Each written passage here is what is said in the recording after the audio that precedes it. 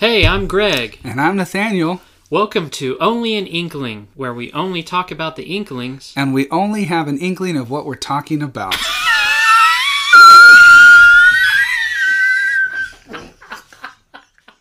So, yeah, I mean, Lewis wanted to say this through Screwtape as if one day it's going to happen in the future. I think Lewis knew it was there in the 40s. It's definitely happening today. I think many people are at once spiritual and not spiritual. Mm-hmm. And, I mean, many do, in fact, believe in a spiritual world and spiritual beings, but they no longer come to conclusions about the existence of gods. And I say that plural. Sure. And I speculate about that. I've had plenty of conversations with others who are not religious, but who hold strongly to beliefs in a spiritual world with spiritual entities. And some even believe, I've had this explained to me, and this is not making fun, they believe in an afterlife where their bodies are dispersed throughout the earth as a positive life force that motivates and animates the spiritual and physical world in a mystical way. That's been explained to me more than once. Wow. In the last few years. And I'm not belittling those views because I'm highly aware also that the Christian view doesn't sound any less crazy. So I want to remember that what I believe sounds just as loco as everything else. But I'm highlighting the conundrum here. I have this deep speculation about all this, and I think it has to do with the notion of God. When you throw the notion of God into the picture, I think the issue in other people's minds is that there's an imagined loss of autonomy. And this is just personal speculation, of course, personal opinion. Like, in N.T. Wright's New Testament and the People of God, he really highlighted for the first time for me that ancient Jewish religious thought was called creational monotheism. It's two big words, but basically there is a creator who is sovereign, in charge, in control over everything, and there is only one. Yeah. And one God and creator overall. Now, at least for me, most issues I've faced in my life seem to boil down to a challenge against creational monotheism. Yeah. I feel like everything comes down to that. And so, I mean, take therapy, for example. So, I'm always thinking about what is God honoring in therapy or coaching. What is going to honor God here? But why? Well, it's because I believe that I should obey God before other values are imposed on me. Yeah. Right? And this is just like really grassroots Christian belief, I think, that I'm saying here. No, for sure. If those values align with Christian morals found in the scriptures, then that's fine. That's a really blanket summary of my morals, but I do that because I believe God is in charge. He created everyone and everything, and I want to obey him. And beyond the Jewish perspective, I believe in Jesus, who died for me, forgave my sins, which is a huge opening into the love and care of God, which leads me to want to serve and obey even more. And, I mean, by the way, I also am very aware of how ugly the word obey is, and I just can't think of a better one right now. But it's unfortunate. I'm just trying to give that 30,000-foot overview of this perspective, and I don't view God as a slave driver forcing me to obey him either, for example. But overall, I found that the Jewish perspective to be a helpful foundation when placed in challenging situations. It usually seems to come down to who's in charge. And the minute you put gods into the equation, I may have to come into some deeper realizations about the meaning of my life and who's in charge. Yeah. So, when I think about it that way, perhaps that's why people nowadays, they believe that they can be spiritual and not have to think about God. Because if spiritual entities are just out there being crazy and sometimes intruding into our physical world, it's kind of like, it's all fascinating and whatever, and maybe one day when I die, my life will be dispersed among them or whatever. But when you think about you just take it on a deeper level and think, well, they're there. How did they get there? What is their purpose? And then you cross over to your own life and say, well, I'm here. How did I get here? What's the meaning of my life and my purpose? If you just take a few moments to give it some deeper thought, I would like to think that you must come to terms with my life is not my own, or I don't know, and I'm kind of freaked out to think about it anymore, you know? And so I come down to this term of autonomy, that this, I believe, is what gives people the ability to be spiritual and yet not spiritual at all. I can believe in these spiritual entities, but the thought of something that can even like oversee them is something I don't want to participate in, because that could mean that there's something that has a claim over my own life. Yeah. And I could just talk about this forever, because there are tons of like words of cautions and details and caveats and nuances. I mean, like, a lot of people, I think, who don't want anything to do with God, it's not necessarily that, it's that they don't want anything to do with God because they see how certain Christians have behaved. And that goes back to what Lewis has pointed out throughout the entire letter, too, that, well, those folks, my heart breaks because they're upset with Christian people and not necessarily with God. And I think God still loves them and wants them. And he knows that their lives would be incredible with him, in communion with him. But they sound like they're angry at God when really they're just like, I don't want to take part in all this crazy stuff that Christians have been doing. And I think that's true. Yeah. I mean, I've seen that in people where you hear them talk about the Bible or about God or about Christianity as a belief system. And you just sit and listen and you go, man, I think we might have talked about this before, but that's just not the way it is. Like, that's not God, or that's not what we believe. Or and for those that have been wounded in that way, I think we've said this before too, but we're sorry for that. But I would challenge anybody that's listening to this that is dealing with these questions and not a believer to realize that you're basing a view of potentially, if God is real, another being, because we're beings, off of hearsay and pain, which we know with experience with one another that that's never fruitful in relationship with each other, and it's damaging. And so it's beneficial to think, I think, like, just be challenged that what you see or what you think of as God may not be God, may not be real Christianity. And realize that just like in the political world, where there's corrupt politicians that do terrible things on whatever side of the campaigns, you know, or corporate world, or anything that's a larger organization or small, there's corruption, and there are people doing bad things because that's what people do. But that doesn't mean that everything about that idea or that organization or that truth or that reality is wrong or horrible.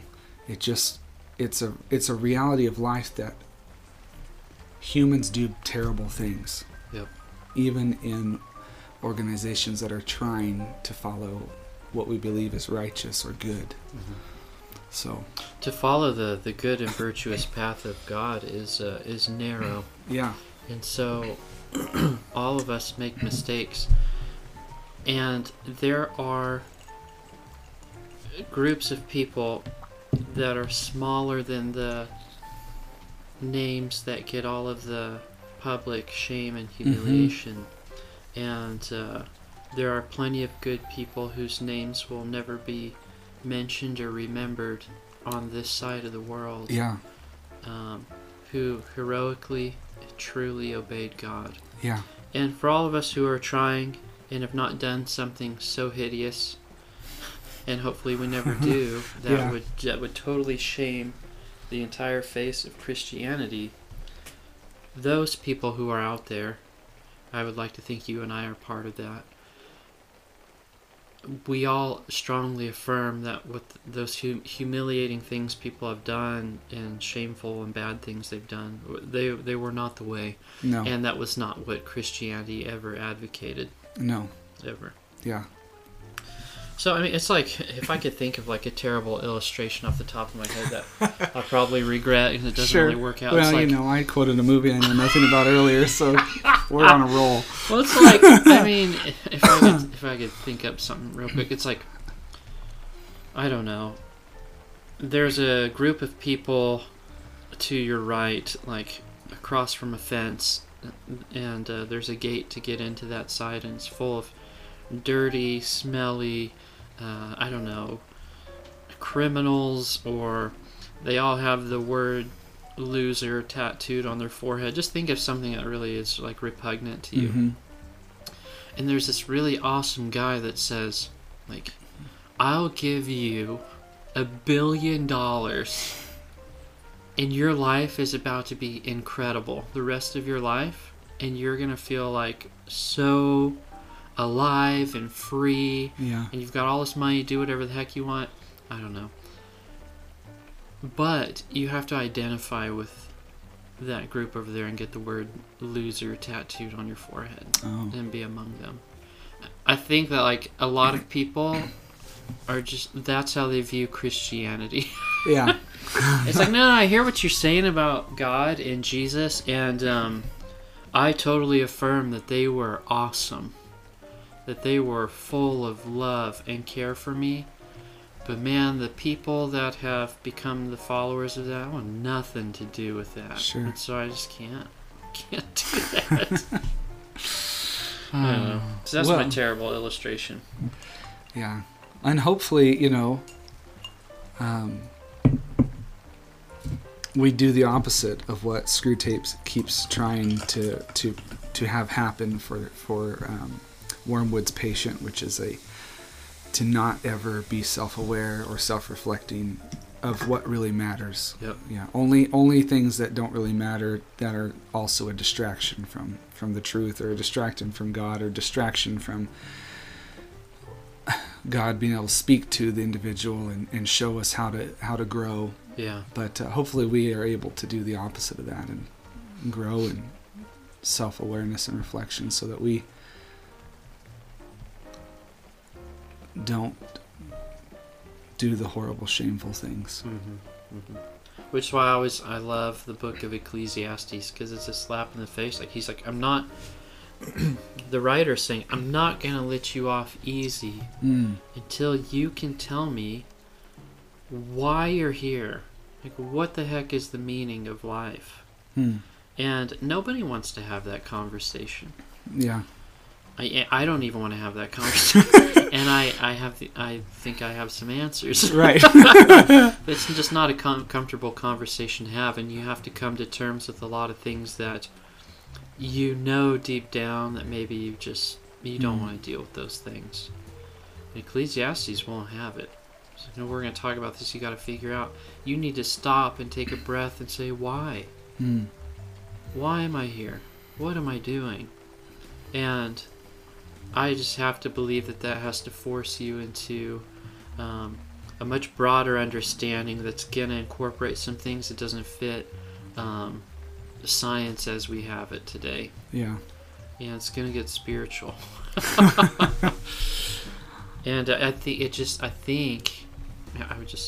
would like to think that the natural conclusion you would draw is that you didn't get here by yourself. And so your parents didn't get here by themselves I don't mean like you just got here by birth. I mean the whole human race. How did people get here in the first place, you know? And that's just like one apologetic argument among thousands upon thousands, but you've got to ask why. And not only how you got here, what are you doing and what's the point? You know what I mean? And why are you obedient to communal standards, and why is it wrong to you to feel wronged and things like that, you know? Like, anyways, that's my spiel. Thank you. Another tactic from Screwtape is that if people do begin thinking about spiritual entities, Wormwood should make it to where they think about them incorrectly. Kind of like what we've been talking about. Yeah. For example, if they're going to think about demons, they should conjure up the image of something in red tights. Yeah. Like that. Since that is something not worth believing in. Almost like dumb it down, make it seem real childish. I get a cartoon. Which is, I go back to the Spanish version, which in the prologue, he spends a couple pages dealing with art history. And he was disappointed on both fronts, the demonic realm and the angelic realm of art. He's critiquing, like, what are we doing with chubby babies floating around? Yeah. Like, that is not faithful in any way to a scriptural narrative. No. You're talking like flaming swords, eyes all over your body. Riding around on a wheel. Yeah. And the other thing, like, this might sound common sense to others. It's kind of mind-blowing to me. Angels are not human. No. Like, they're like these animal alien mixtures with all kinds of things that would just blow your mind. Eagle faces and 6 wings. Yeah. Like, where's the art on that? Yeah. Or not just like, where's the art on it? I know there is, but like, why didn't it catch on? Yeah. It's like, was that not cool enough? It wasn't soft enough? It seems way cooler to me, but... Yeah, and then it's like, everything that the demons became in art history should have been attributed to the angels, I felt like. Like, ripped, like 8-pack abs. They were always huge and intimidating. It's like, no, but every time in the scriptures people encountered angels, they fell down on their faces as if dead. Yeah, I mean... And they wanted to worship it. Right, you read about Jesus encountering... Of course, it's Jesus, but you read about how people, when they encounter a demon... I mean, sometimes, you get goosebumps, your hair stands up, and you feel a little bit nervous, right? And you get the sense that there was some anxiety in the group facing a demon. But you don't see anybody fall down like they're dead in the presence of that demon-possessed man. But you do over and over when angels reveal themselves. Like, that one scene is always so peculiar to me where it's like, well, my boy is like just always kind of like rolling around. Yeah. And throws himself into the fire or the water and or fire and like he's hurting himself, and Jesus kind of like, let me see this kid, and my movie in my head is that they're all just kind of standing in a circle around this boy and he's just kind of flopping around. But people aren't like terrified of the situation, you know what I mean? They're watching it and they're kind of like, this is unfortunate. It may be disturbing a little bit, like it's unfortunate, and they want the boy to be better. But they're not going, oh my gosh, this thing is so intimidating and huge and it's going to dominate me. No. I mean, that was always to the angels. Yeah, even the guy that they meet who's been living in the tombs, or guys, depending on which gospel you read, 1 or 2, that have the Legion, you don't see that, like, I bet they were scared, but you don't see this cowering, like, melted on the ground effect that you see with an angel, which... Pretty much every time an angel appears, that's what happens. Oh, yeah. Yeah. Someone had to chain that guy up. Yeah. We got him chained up over in the tombs. Yeah. He didn't just go... the chains. I'm assuming he didn't just go and chain himself up. I guess it's possible, but... He could have had a lucid moment. But they said he had broken chains before. Yeah. So... He didn't chain himself up, break him, and chain him again. I don't know. That would be... That doesn't seem right. No. So yeah, just think about them incorrectly then, and make it something worth not believing in. And this tactic is joined with the idea of factions and outliers. So, for example, if a person is going to think about a congregation, think of them as a clique and as self-righteous. Yeah. And depending on the cultural tide, if people are into extremes and black and white thinking, expand on that and encourage people to really lean into one extreme or the other. Yeah. And if the cultural tide is the opposite, if it's really complacent and lulled, then encourage that into falling asleep even more. Yeah. And this reminds me of, one of my classes where our professor was telling us that in the majority of cases in therapy, you'll find yourself encouraging your clients to find balance. Mm-hmm. Because you get trapped, you get stuck in one way of thinking, or into all or nothing, extreme thinking on one side or the other. And the answer is almost always balance. Just bring them back to the middle. Yeah. But Screwtape reminds Wormwood that this has been a tactic since the beginning of time. And he's like, remember the church in Corinth, fighting over which party they followed. Paul, Apollos, or I like to call them the one-uppers who said, yeah, well, we follow Jesus. Jesus juking people. But so, I mean, the tactic is there. And once again, we're still within the bounds of all of the tactics that have already been revealed to us. We just keep getting different angles and nuances of it all. I think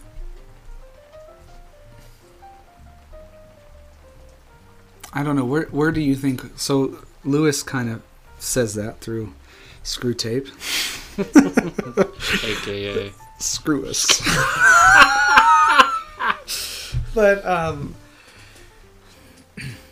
mean, where do we think we're at? Like, he talks about that, wanting to push, like you were pointing out, wanting to push the patient into an extreme.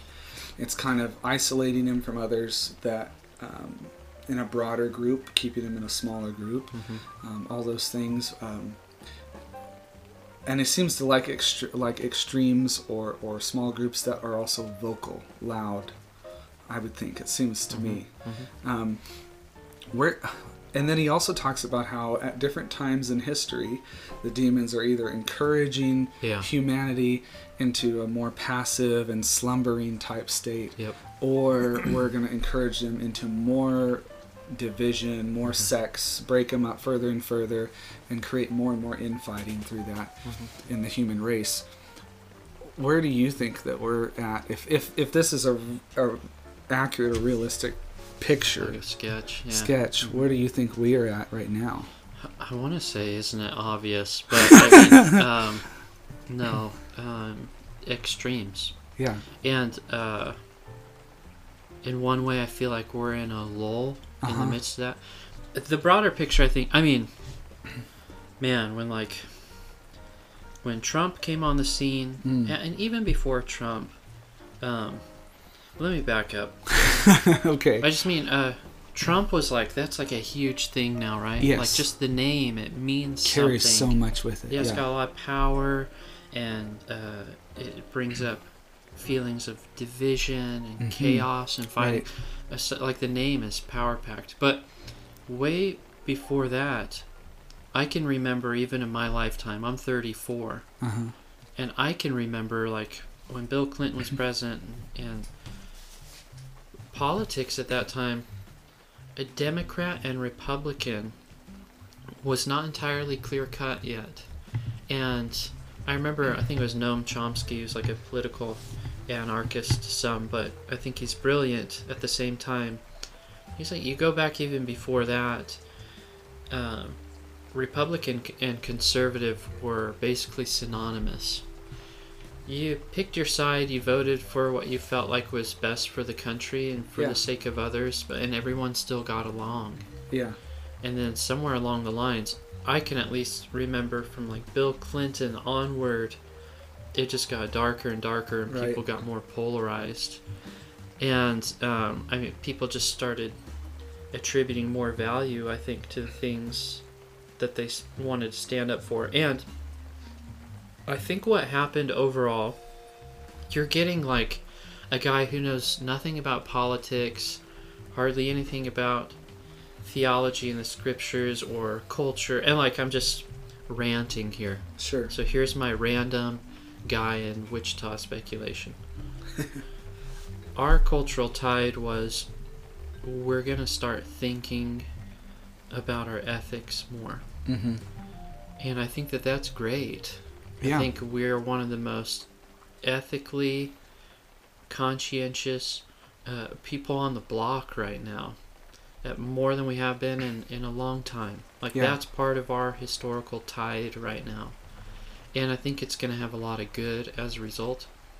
The painful part, I think, that has driven all the chaos that we've been living through is when we started asking ourselves the really tough ethical questions and finding our boundaries, we didn't know what to do after that. We didn't know how to respond to it when we found answers. It's like when we start realizing this about COVID or vaccinations or abortions or political power and what it meant to be Republican or conservative or conservative, like, or a Democrat, I'm sorry. We started finding answers to our questions, but we didn't know how to handle it. It's like we dove into the tough questions without having any kind of like ethical training. You know, like, what I mean is that, gosh, this is hard to. Let me give you an example, and I hope I'll be done. In my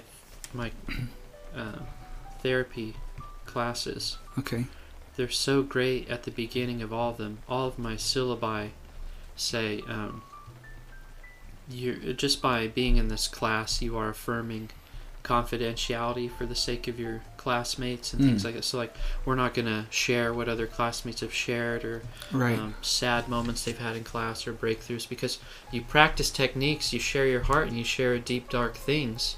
Because you've got to go through it as a classmate, just as your clients have to go through it with you when you provide them therapy. Practicing, yeah. So it's like at the start of all of our classes and in our syllabi, they say it's quite possible that you some things in this class are going to conjure up some traumatic events, or you're going to have to share some things that will make you uncomfortable, or it's going to make others uncomfortable. And we all have to be patient and understanding with each other.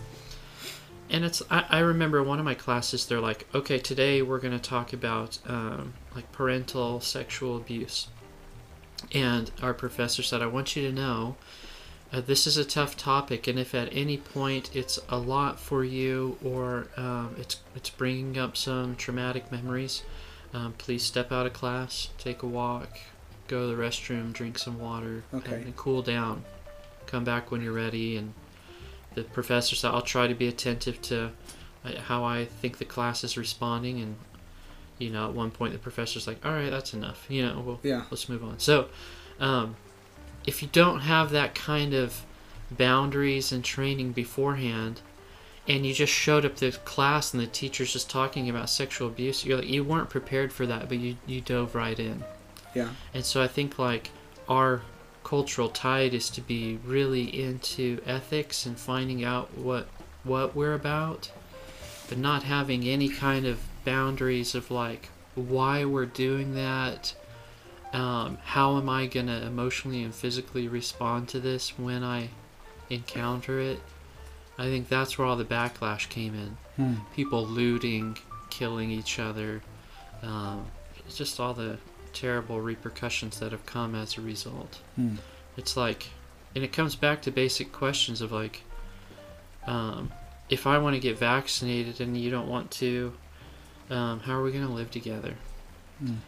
And which, I mean, when, just to pause for a minute, but when you say it that simply, it sounds so silly, right? Yeah. Like, why can't we get along? It's just a vaccine, right? But we couldn't. And a lot of times we still can't. Yeah. And it was, I mean, that in itself was difficult. Yeah. But there are tons of things like that. Can I eat meat and you eat vegetables, and can we get along? Yeah. Can we vote for two different leaders and still somehow find a way together? Yeah. And all of those cliche phrases about unity and togetherness are gone. You know, like, they hold so little power. Yeah, it's only there if you agree with me. Yeah. Otherwise, to hell with it. Yeah. Yeah.